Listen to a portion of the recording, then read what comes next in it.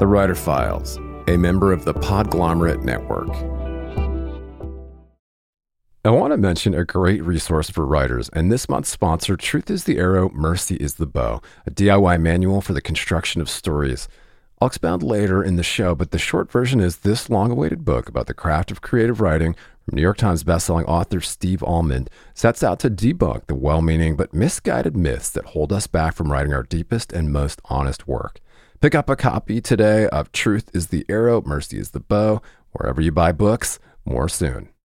Greetings, scribes. I have got some exciting news to share.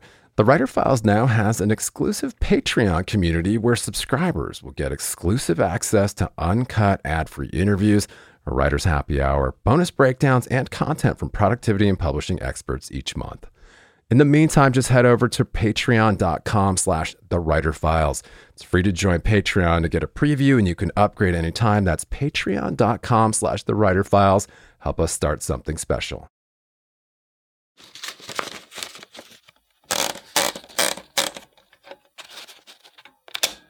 I had this idea in my head for The Widow. I had the voice, really. I had Jean, the widow, of the title. I had her voice in my head, just not saying much, but it was a germ of an idea. So I wrote 9 chapters and the final chapter, the ending, and then put it away to come back to later, really. Things took off in Sri Lanka and suddenly I didn't have as much spare time. But later on, when I took it out of the drawer, I thought, yeah, maybe this has got legs. I don't know. So I had a go. I joined a writing group in France and they were so encouraging. And I got to 10,000 words and I thought, I'm not sure I've got anything left to say, having only ever written journalistic length pieces. So sort of, between 500 and 2,000 words. So to write 10,000 words was a new experience. And I entered a competition and they said, yeah, you're shortlisted, but you've got to finish the book.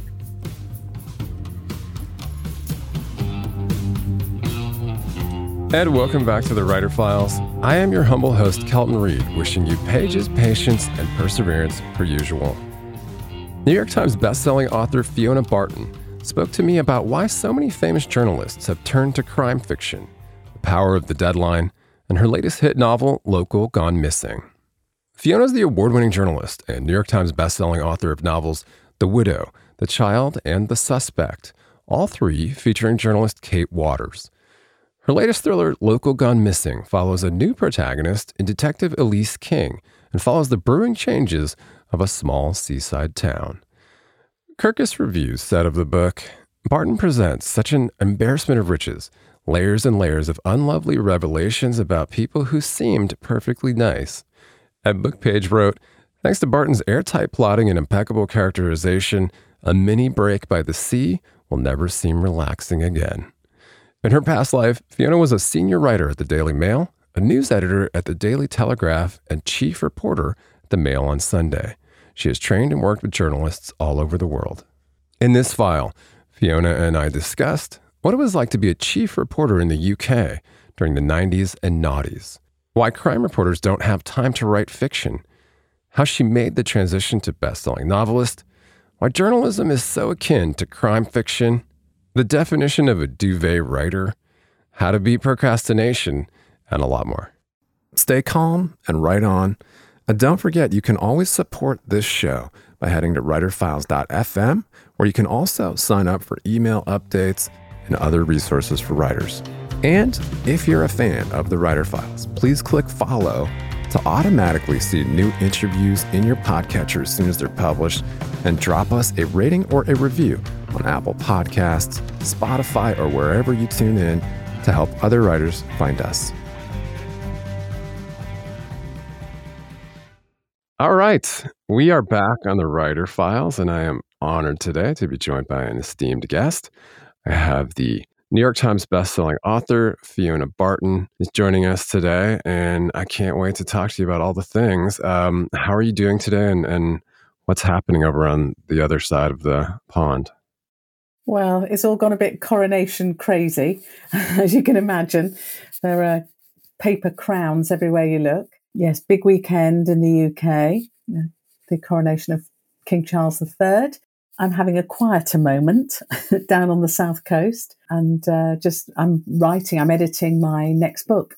I've got my head burrowed into my laptop, really. Mm-hmm. Well, fantastic. I can't wait to talk about what you're working on next, and of course, all the things about coronation craze. But yeah, I want to dig into your kind of superhero origins as a writer, because I understand in a previous life you were an award-winning reporter and journalist, worked for some marquee titles, and yeah, you were the chief reporter at the Mail on Sunday, which is like kind of a bit, it's kind of like a very popular, I mean, maybe the most popular UK newspaper, right? It was certainly up there. Yes, it was a great newspaper to work for in those days. Yeah, I was chief reporter back in the 90s and noughties, and then became news editor of the Daily Telegraph, and then a writer, a feature writer on the Daily Mail before I stepped away from mainstream journalism. Yeah. So, I mean, I understand that you have gleaned quite a bit, obviously, from that time working as a reporter, and kind of use that to fuel your fiction. But yeah, talk a little bit about kind of how you made that career change, like what inspired you to, because I understand you decided that you wanted to do some volunteer work, and then you were working with exiled and threatened journalists. But yeah, talk a little bit about that that really interesting transition, and then how you came to fiction. Okay. So I'd done about 30 years, 30 plus actually, years as a news reporter. Loved it, absolutely loved it. And news editor, I'd gone onto the desk. But there came a moment, it might have been a moment of madness, but it didn't turn out that way, thank goodness, when I thought I need to do something different. I've been doing the same thing for a long time. And my husband and I talked about volunteering overseas when we retired in our 60s. And we just got to talking about why we're waiting. We're in good health. We've got children who are old enough to be getting on with their own lives, and parents who don't need us. And so we thought, let's do it now. So both of us gave up our jobs, and we went to Sri Lanka. I was training journalists, Tamil journalists mainly, in Sri Lanka, a country where being a reporter is one of the most dangerous career choices you can make. People were being murdered and taken off the streets and disappeared. So I went there, and we went for 2 years and had a really, really life-changing time. And while I was there, I was invited to join a Swedish organisation that trains journalists abroad, to be one of their trainers. And so I leapt at the opportunity and started working with them, the FOIO Media Institute. And we were working with journalists who were exiled or still working in country, but under the wire, as it were. So yes, I worked with journalists from Africa, Asia, Eastern Europe. It was a fantastic, humbling experience. Interesting. Yeah, and so was it that time then of kind of this big career change for you, and then of course, kind of that mission statement of helping others, and then it gave you the space and the time to kind of start working on this first best-selling novel, your debut, The Widow? Yes, absolutely, it was. I mean, I don't know, where you've worked in the media, but a newspaper journalist in those days, it was a full-time job.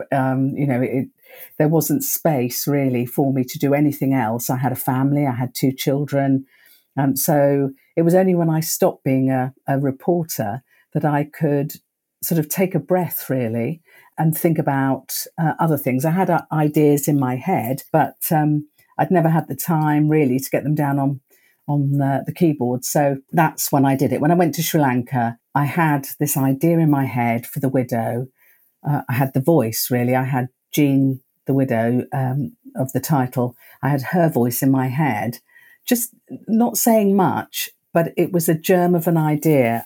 So I wrote 9 chapters and the final chapter, the ending, and then put it away to come back to later, really. Things took off in Sri Lanka and suddenly I didn't have as much spare time.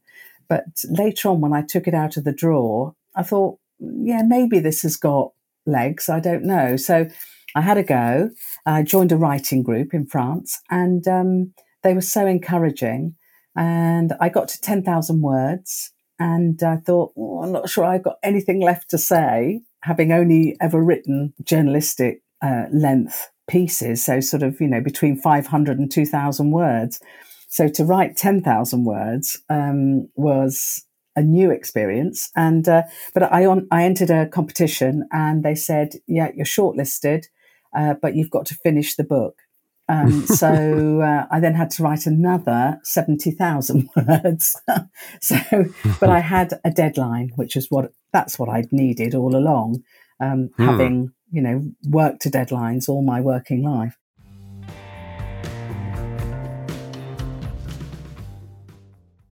Earlier in the show, I mentioned an invaluable resource for writers. Truth is the Arrow, Mercy is the Bow, a DIY manual for the construction of stories based on 3 decades of writing, failing, and trying again. Author Steve Almond is a beloved professor at Harvard and Wesleyan and the acclaimed New York Times bestseller of 12 books of fiction and nonfiction. And in Truth is the Arrow, Mercy is the Bow, Steve employs the radical empathy he displayed as a co-host of the Dear Sugars podcast with Cheryl Strayed, where they explored the joys and trials of storytelling to explode myths that hold us back from writing our deepest and truest work. The book includes chapters on plot, character, and chronology, but travels far beyond the earnest intentions of most craft books. It also includes writing prompts to generate new work. Pulitzer Prize-winning author Richard Russo called it one of the best books on writing he's ever read, and also the funniest. Pick up a copy of Truth is the Arrow, Mercy is the Bow, a DIY manual for the construction of stories, wherever you buy books, and add it to your TBR today. And just a quick aside to revisit the exclusive Writer Files Patreon community where subscribers get access to uncut ad-free interviews, a writer's happy hour, bonus breakdowns, and a lot more. I know that for serious writers, it can be more distracting than ever to cut through the noise, stay productive, and home in on what's happening in the publishing industry. Over 8 years, we've provided a looking glass into the habits of professional writers and publishing industry insiders. And as your humble host, I've decided to launch a membership-based Patreon for serious scribes to cut through the noise, swap tips and tricks, and hang out with like-minded peers. Just head over to patreon.com/thewriterfiles for bonus writing resources, monthly episode breakdowns, writer's happy hour, a community of your peers, ad-free episodes, and more. It's free to join, to get a preview, and you can upgrade anytime. That's patreon.com/thewriterfiles. Help us start something cool and special. Keep calm and write on.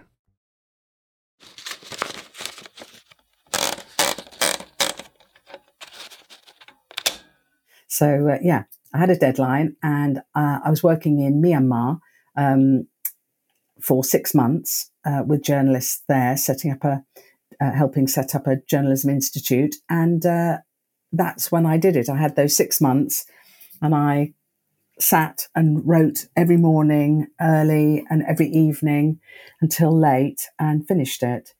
I'm not sure I would have done had I not had that kind of, perfect storm of a deadline and an environment where, I didn't have to go to the supermarket and, do all the domestic stuff. So that was, I was lucky, very lucky.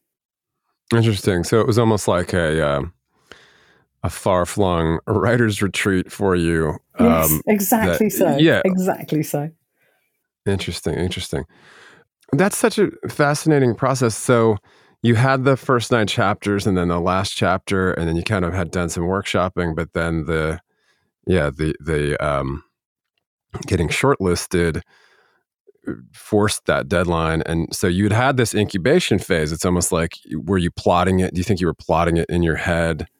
Before then finally sitting down to just, obviously, I'd had it cooking in my head, if you like, for a couple of years because I'd started out with an idea that I wanted it all told in first person, direct to the reader. I'd read a couple of really good books that had used that. And I thought, yeah, that's, it's so immediate. I loved it. And then, of course, you start writing it and you think, oh, gosh, this won't work, because you need other points of view. You need the detective who's also investigating. And I had a reporter in that first draft or second draft in which she was only there really so that the widow had somebody to talk to. And but gradually the reporter's part in the book grew, I think, because I just felt so comfortable in her shoes, having, it was my world. So she grew, she got her own chapters, typical reporter, foot in the door. And it evolved, and it needed to. It's all very well, this sort of initial idea where you think, yeah, that's gonna be great, but when you start writing it, you suddenly find all the pitfalls, all the flaws, and so I needed time to think it through. Interesting. Well, kind of as an international traveler, and you've kind of lived like a life of international intrigue a little bit, but then of course, now you're writing psychological suspense and crime. I thought this article in Crime Reads recently that mentioned it was interesting. It asked the question, why do so many journalists turn to careers in crime fiction? And that list it's really a fascinating one, because it is a really great question. They listed Charles Dickens, Mark Twain, Ernest Hemingway, Tom Wolfe, Bram Stoker, which I didn't know, H.G. Wells, Joan Didion, George Orwell, Geraldine Brooks, and so on and so forth. The list goes on and on. But it's a great question. And of course... Oh, Kelton, I'm so sorry. Can I just stop you? There's a Spitfire above my shed. Let me just shut the door. Hang on a sec. Oh, that's okay. Oh, shit. There's an airplane.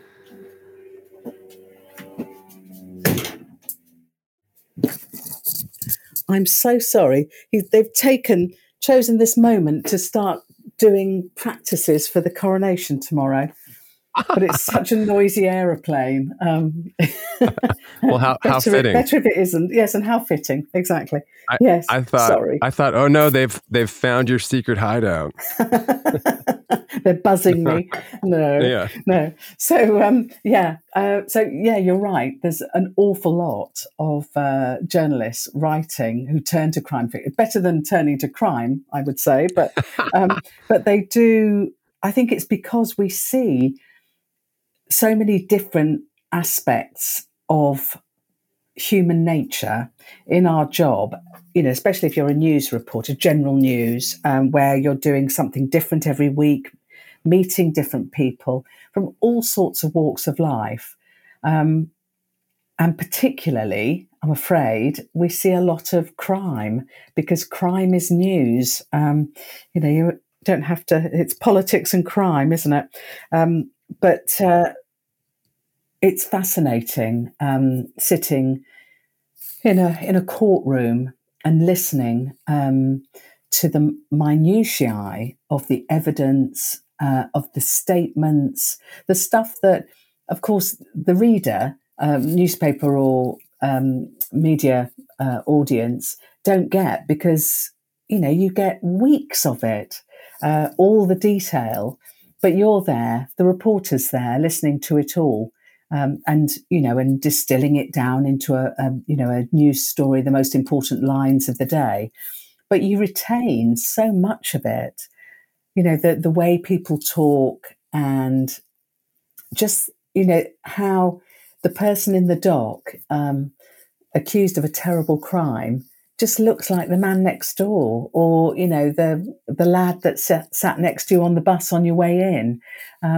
It's that kind of insight, I think, which probably I missed when I stopped being a reporter, and I enjoyed exploring as a fiction writer.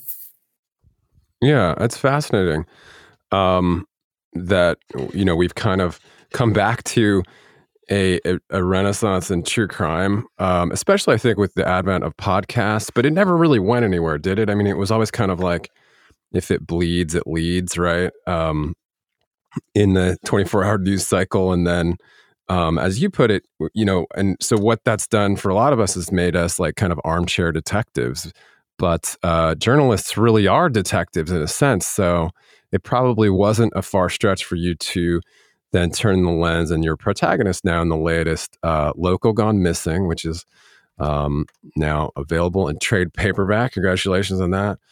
But yeah, talk a little bit about the kind of the inspiration behind the latest, and of course, some great blurbs here. But yeah, maybe the genesis of how you've turned away from your previous protagonist from the last three. Well, poor Kate, after 3 books, I felt she needed to lie down, to be honest. She'd been under the cosh for far too long. So I started looking. I did work alongside a number of detectives over the years as a reporter. And, I always admired the work that they did, how meticulous it was.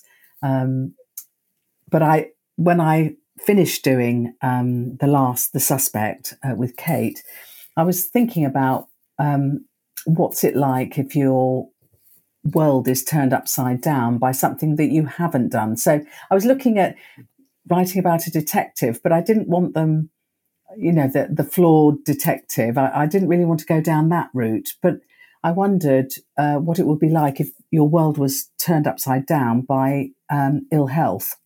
Which is, nobody's fault. It's one of those things. It's an act of God, if you like. But so I started looking into it, and I found these wonderful women detectives who have survived breast cancer, and I talked to them about what it was like. They were senior detectives. What it was like suddenly being felled by this. And then what was it like trying to get back to the person you were before? And I used quite a lot of that to inform Elise King, the detective inspector in Local Gone Missing. We meet her when she thought she had her life completely sorted out. She's in her 40s, mid-40s, and career woman, had decided she didn't want children, had met someone who didn't either. And they had a great life together, and she had everything planned. And she's that sort of woman as well. I mean, she's slightly OCD. She likes an achievable aim. She likes a plan. And then she finds a lump in one of her breasts, and is just everything is sort of pulled out from under her. She has her partner's disappeared, gone off. He's not the person missing. He's just dumped her, unfortunately. But she's ill at home and is full of self-doubt. She doesn't think she can be the same detective she once was. Her memory isn't good because of the treatment she's had. Her physical fitness is low, and she just doesn't feel herself anymore. Luckily, she has a very nosy neighbour, Ronnie, next door, who is a librarian, was a librarian, and is desperate. Is so thrilled that she's got a detective living next door. She's because Elise has moved in, and is desperate to to hear all about it, about the work and everything. And then a local goes missing, Charlie goes missing, and there's all sorts of other stuff happening in the town. And people think, oh, he's just, he's a bit of a character, drinks a bit, and he's perhaps just, wandered off and he'll be back. But Elise is dragged unwillingly into hunting for him by Ronnie. And then she's off duty, she's on sick leave. But she does get involved, and things take a dark twist, as they always do in these books. And it's the story of her investigation with my favourite character, Ronnie, and what she finds out about the town that she's moved into. It's interesting. And of course, congrats on the reception. Native Prose, the New York Times bestselling author, had called it a dark and twisty read. And USA Today had mentioned that readers will savor untangling the intricate web Barton weaves. And I thought BookPage had mentioned that thanks to your airtight plotting and impeccable characterization, a mini break by the sea will never seem relaxing again. I don't really know how to feel about that. I know, I've ruined it for everybody.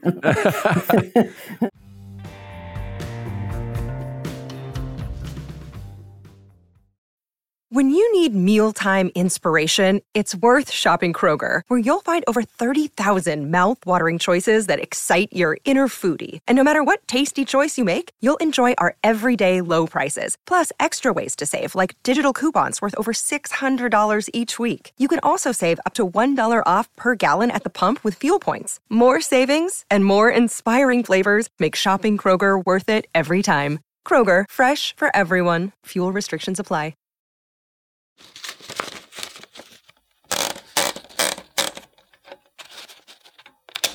Were you inspired by some of your own experiences in the latest?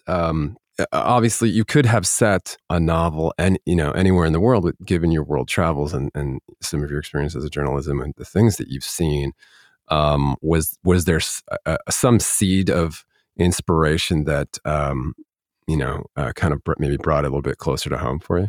I guess so. I mean, the Suspect, most of it was set in Bangkok, but my husband and I moved back from France. We were living in France, and we moved back, and we've settled on the south coast of England, sort of between Brighton and Portsmouth. And I'd never lived in a seaside town before, and it was fascinating when we first arrived because it's all very, sparkly sea and postcards and cafes selling fish and chips and things. But I started looking at the next door forums, sort of WhatsApp groups locally, and people are really angry around here about all sorts of things. And it just got me thinking about it's those little things that can make people seethe quietly until something happens, it comes to the boil somehow. And it'll be over something small, your fence is too high, there's dog mess being left on the street. It's small things. And I know from, reading the papers, that people can get absolutely murderous over these things because they build and build. So I loved that.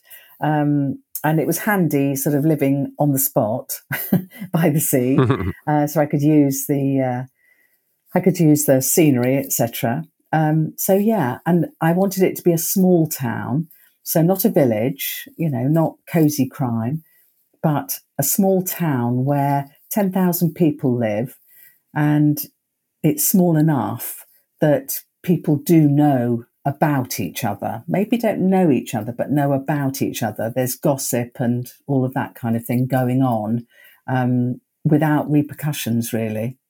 You may never meet that person you're gossiping about. So, yeah, there were various strands that I thought that could help make this, make the suspense, if you like, the menace. The menace. Well, talk to us a little bit about your writing process, if you could, before we wrap up here. I know we don't have much time left, but can you just describe kind of like your process? I know you've mentioned that you write in bed, but I wonder if that's still a thing that you do, or are you a morning writer? Are you an evening writer? How do you get kind of into a flow state? I'm afraid I am still a bed writer, duvet writer. In fact, I was in bed writing this morning. It's so easy to sit up in bed, have your first cup of tea in the morning and start writing. And you don't have to have showers and get dressed and go and start up, the heater in the shed and all that kind of thing. You can just get on with it. And it's very comfortable. And I can sit with the dog and 2 cats sitting on the bed with me. It's all very lovely. And it's a habit I got into in Myanmar, really, because I used to wake up very early and there was nowhere else to write, really, in the apartment I was living in. So I stayed in bed. And so I've kind of kept going with that. I'm not in bed now. I'm sitting in my shed, in my garden. So in the afternoon, that's what I do. I have lunch and then I come out to the shed and I'll read what I've been writing. I'll do research if I need to, just kind of tidy things up. But it's the morning when I do my proper writing. That's when I have the most energy, the most energy, really. But I've got fresh thoughts in my head in the morning. Other people are much better at night when everything's quiet, but I don't need quiet. Years on the road as a reporter, I've written everywhere, in the noisiest places in the world, probably. So I don't mind about noise. Yeah, that's interesting. Well, I want to ask you a quick fun one before we wrap up here. Of course, I'll mention your home base. There is FionaBartonAuthor.com, and there are links to social media there as well. The latest, of course, is Local Gone Missing, available in paperback now. And before we just wrap up with your final pearl of wisdom to fellow writers, a quick one. If you could have dinner with any author from any era to your favorite spot in the world, who would you take and where would you take them? Oh, gosh. We found we didn't find it. Stanley Tucci told us about a wonderful restaurant on the Bay of Naples, the Amalfi Coast, in his series. We did a series about traveling through Italy and eating. So I would probably go there because it was spectacular. It wasn't posh. It wasn't a posh place. It was, it kind of had a pier that went out into the sea. So you were sitting over the sea. Oh, fabulous. Anyway, that's not what you want to hear about. And I would have their beautiful pasta dish, zucchini pasta. Oh my gosh, I can still taste it. And who would I take? Oh, gosh, so many. I would love to have had the opportunity to talk to Hilary Mantel, who died far too early. I'm a huge fan of her novels, Wolf Hall, Bring Up the Bodies, and The Mirror and the Light. Extraordinary writer, kind of invented a whole way of telling a story, and I would love to have heard about her and Thomas Cromwell, her love affair with Thomas Cromwell all that time. Lovely. Well, I know you have to run. Maybe just your final blurb on how to persevere. Oh, gosh. Everybody will have their own way of doing this. I give myself a good talking to sometimes. But if you want to write something, you've got to do it. No point, doing the housework first, thinking I'll just do the laundry and then I'll sit down. Try and just sit and have a go and don't give up. I know it sounds simplistic, but it's so easy to say, oh, this is rubbish, I'm not going to do it anymore. Keep going. If you believe in it, other people will too. Don't give up. Perfect way to wrap. Thank you so much, Fiona. We appreciate your time, and hopefully we can wrap again in the future. Best of luck with the latest. Thank you so much for having me. Thanks so much for joining us for this file. And if you're a fan of the show, simply head over to writerfiles.fm for more. That's writerfiles.fm.